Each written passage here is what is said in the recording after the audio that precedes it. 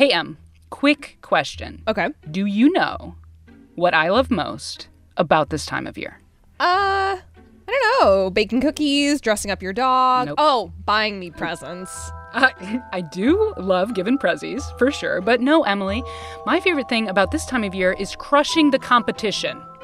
Well, you're in luck, Maddie Sophia, because we've still got some time to pull ahead and drive the most donation referrals of all NPR podcasts for member stations all around the country. That's right. We are just behind the podcast Up First. And sure, that podcast has been around for a couple more years than us. And yeah, they do have one of the biggest audiences in the country.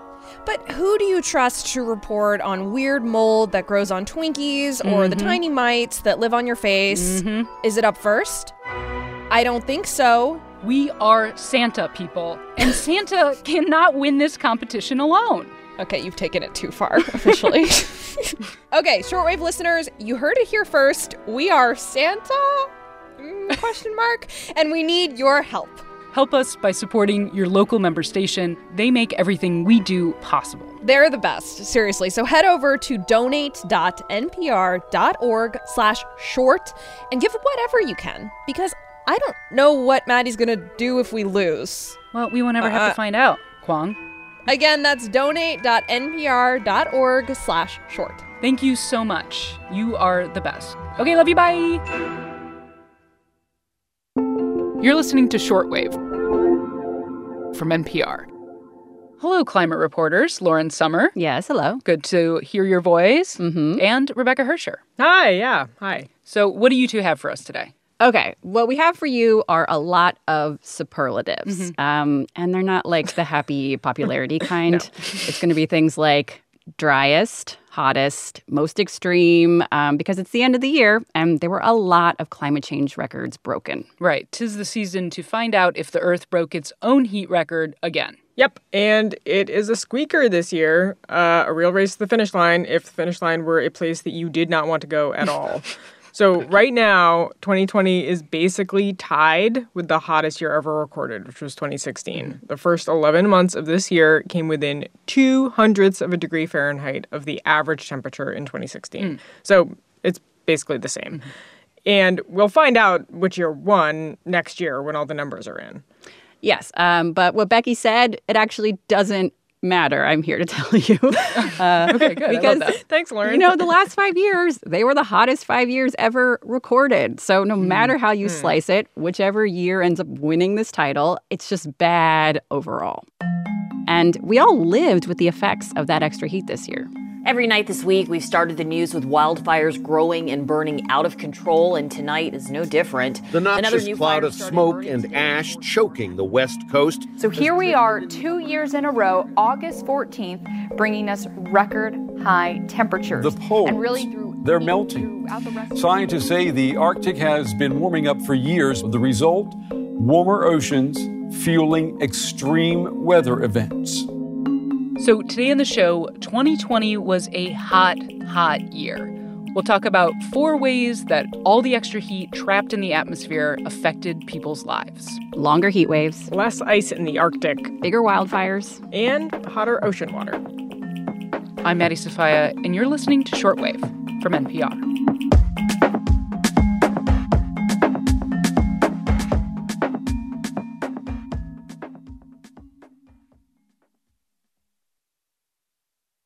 Okay, so first up on the list of 2020's greatest climate hits, and I mean hits in a bad way, number 1, it was hot. Yeah. And if you happened to catch a weather report in the southwestern U.S. this year, you heard one number over and over and over again. Death Valley, California, yesterday broke a record of 125 with a new temperature of 130. 112 expected for today. Kingman at 102. Quartzsite 111 for today. Tucson 107. Gila Bend around 113. Yep. Just 100 or temperatures above 100 because it was over that a lot this year. So it wasn't just the heat wave that comes and goes. Lauren. It was like people really didn't get a break. Yeah, exactly. It just stuck around. Like, for example, in Phoenix, the city saw 145 days that were over 100 degrees. Yikes. That broke the record. And then there were 15 days that were over 115 degrees, which is double the previous record. No, that's too much. It feels like too much even for Arizona. Yeah, I mean, you talk to people there and, they're used to heat there. Mm-hmm. It was still shocking to them. Like, I spoke to meteorologist Marvin Percha at the National Weather Service in Phoenix. Not only how warm it got, but how persistent the warm weather was is what was so remarkable about this year.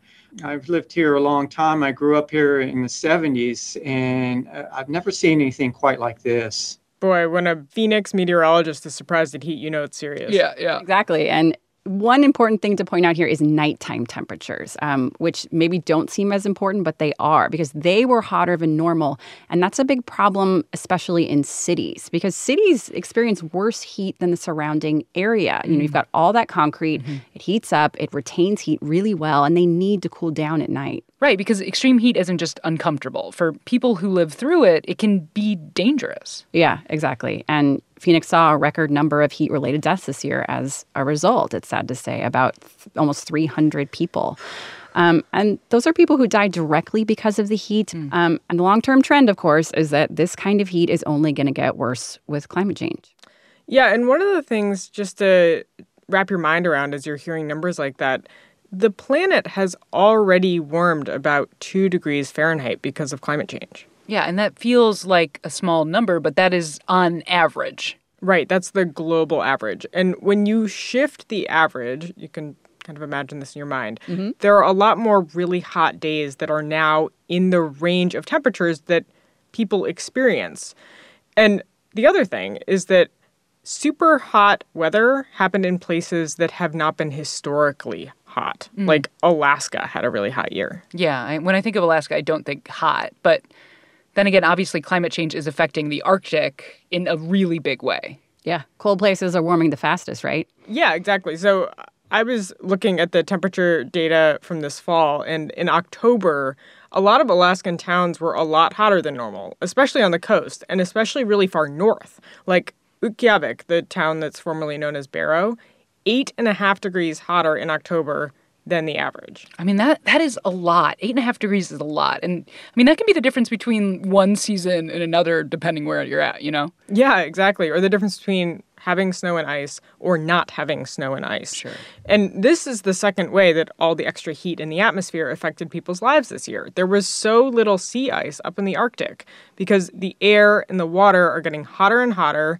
And so the ice on the surface of the Arctic Ocean melts earlier in the spring and then refreezes later in the fall. So this year in October, there was less ice on the surface of the Arctic Ocean than ever before in October. That is wild. I mean, I can kind of imagine what that means in literal terms, like less ice around the North Pole, basically.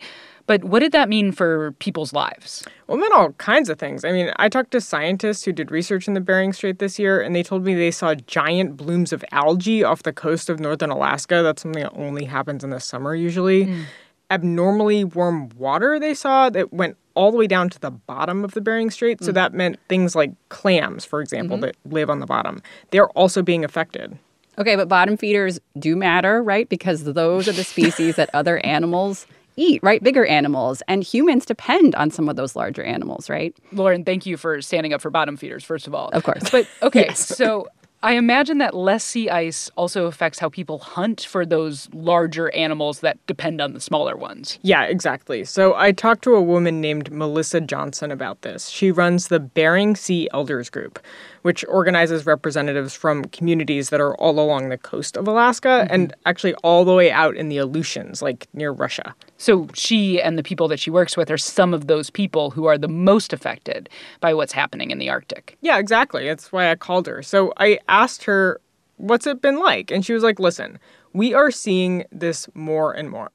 Climate change for Indigenous people is not anything new. It's maybe new for science to say, oh, yeah, the Arctic is warming. There's lack of sea ice. And she says a lot of people have been living in this rapidly warming Arctic for decades, right? Mm-hmm. And they have adapted already in a lot of ways, to the point where some people are teaching new ways of hunting, like with less ice, to young people. The other thing she said, and this was kind of surprising to me, is that those adaptations were really tested this year because of the pandemic. Okay, so walk me through that. Like, what does the pandemic have to do with it? So she said the pandemic made it harder to restock grocery store shelves in some places, which makes sense. Yeah. And it strained family budgets, which is true in a lot of the U.S. And that has changed how some people are getting their food. In the past, maybe there was more reliance on store-bought goods, like the luxuries of maybe canned foods or maybe frozen meat.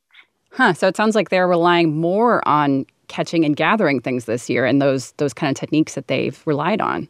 Yeah, exactly. Those techniques that accommodate climate change are extra important to some people this year. Okay. So hotter Arctic affected a lot of people's lives directly this year. Which can bring us to climate impact number 3, something that affected millions of people this year, wildfires. Yeah, I mean, I felt like they just kept coming this year. There was those photos of California covered in a, creepy dystopian orange smoky light. I mean, Lauren, you live there. Talk to us about it. Oh, yeah. I mean, I can say it was definitely full-on Mordor, Blade Runner. I mean, that's exactly what it looked like living here. And, here's some more numbers, because this is another area where a whole bunch of records were broken. More than 9 million acres burned in the West. More than 17,000 homes and buildings were destroyed. And 3 states, California, Oregon, and Colorado, they saw their largest wildfires ever recorded. Wow. Yeah, I just remember seeing over and over how fast these wildfires were moving and how people had to kind of flee their homes, and that was really striking. And, on the other hand, the western U.S. needs fire, right? The ecosystems that are there are accustomed to fire, and those fires help clear out overgrown brush and vegetation. Yeah, that's definitely true. And I think it's, we like to focus on records, but this is actually an area where focusing on the number of acres that are burning is kind of problematic, actually, right? Because we want some fire on the landscape. It's helpful. But what you don't want to see are the fires that are really extreme. They move fast, they burn hot, and that's what we saw this year. Talk to me a little bit about how big of a role climate change played in that. Yeah, it's not the only thing, but it's a really important thing that played a role. Because other things matter. Like we mentioned, many ecosystems are overgrown, and that boosts the risk of an extreme fire. And you've got millions of people who have moved into these fire-prone areas, so they're inherently at risk. But hotter temperatures, have a really big effect on fire danger, and that's because it makes the atmosphere thirsty. What do you mean by thirsty? I mean, it's thirsty. It actually acts like a giant sponge because it's so dry. It pulls the moisture out of plants and soil.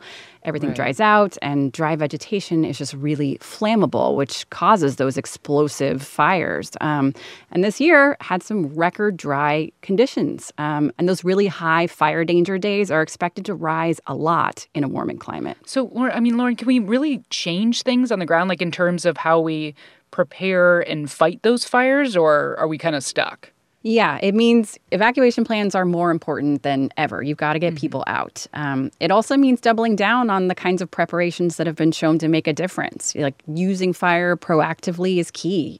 That means setting these low-grade fires in the winter that clear out the brush. And there are ways to retrofit and build homes with better materials, because we know that building with fire-resistant materials can improve the chances that a house will survive. And California requires that, but many other Western states don't. Got it. Okay, so that's the third way that extra heat in the atmosphere affected people this year. Becky, what's the fourth way? The fourth way is hurricanes, which I won't dwell on too much. Not because it's not important, but because we talked about how climate change affected the 2020 hurricane season, the Atlantic hurricane season, in depth on this podcast earlier this month. Yeah. And if you haven't heard that episode, I highly recommend it because it is really awesome and really great, and I am very biased. Yeah, you wrote it. Just to be clear to our audience, you wrote that entire episode. Yes, I did.